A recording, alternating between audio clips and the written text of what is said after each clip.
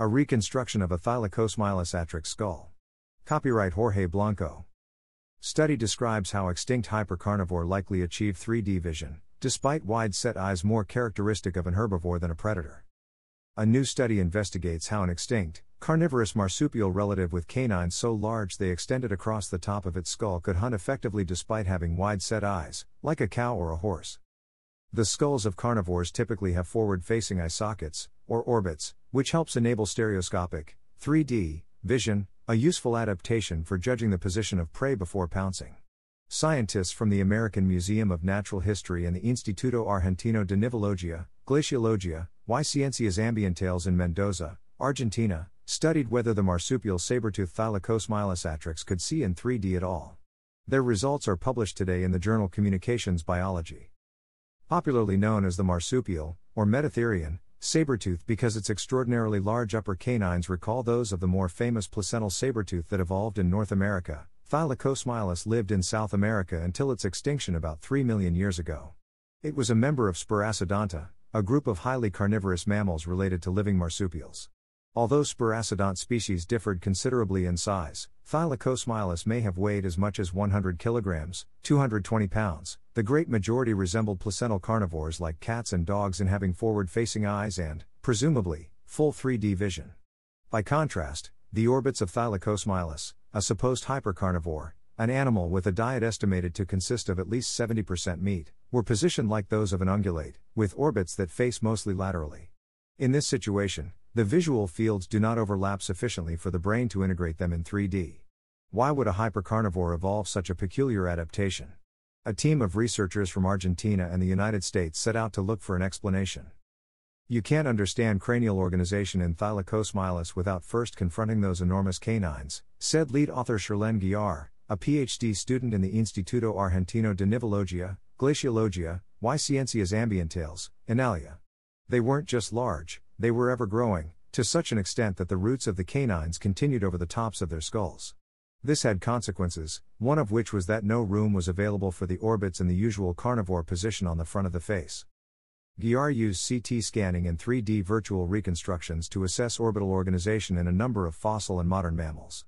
She was able to determine how the visual system of Thylacosmilus would have compared to those in other carnivores or other mammals in general.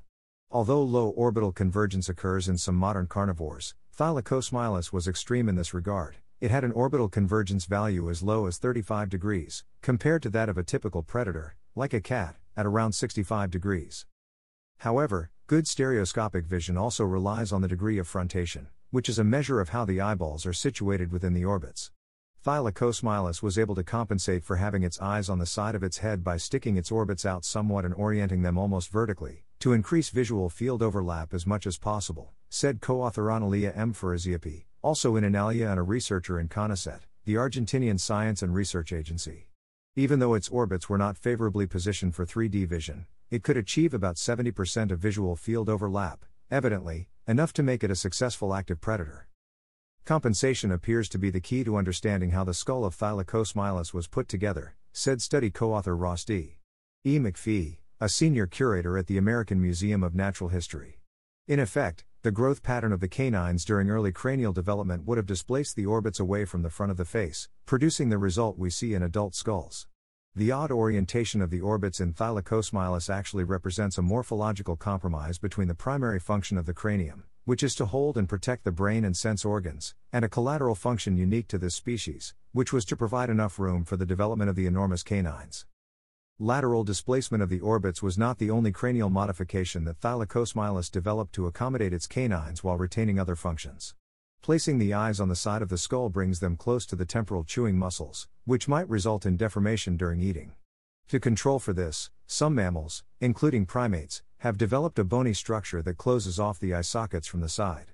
ThylacosmilusSaw did the same thing, another example of convergence among unrelated species. This leaves a final question. What purpose would have been served by developing huge, ever-growing teeth that required re-engineering of the whole skull?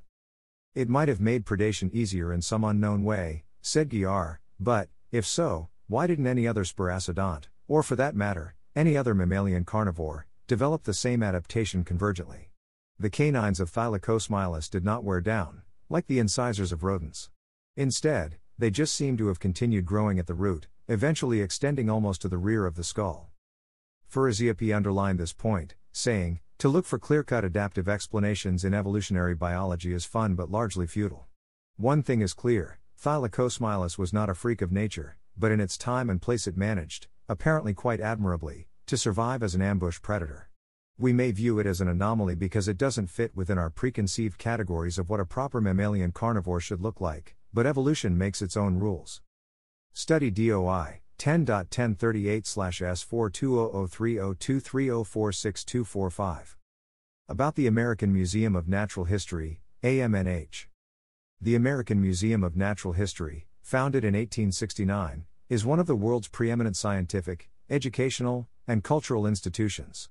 The museum encompasses more than 40 permanent exhibition halls and galleries for temporary exhibitions, the Rose Center for Earth and Space and the Hayden Planetarium, and the Richard Gilder Center for Science, Education, and Innovation, which opens in 2023.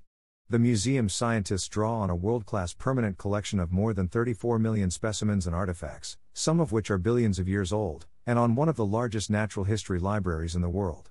Through its Richard Gilder Graduate School, the museum grants the PhD degree in Comparative Biology and the Master of Arts in Teaching, MAT, degree, the only such freestanding, degree-granting programs at any museum in the United States.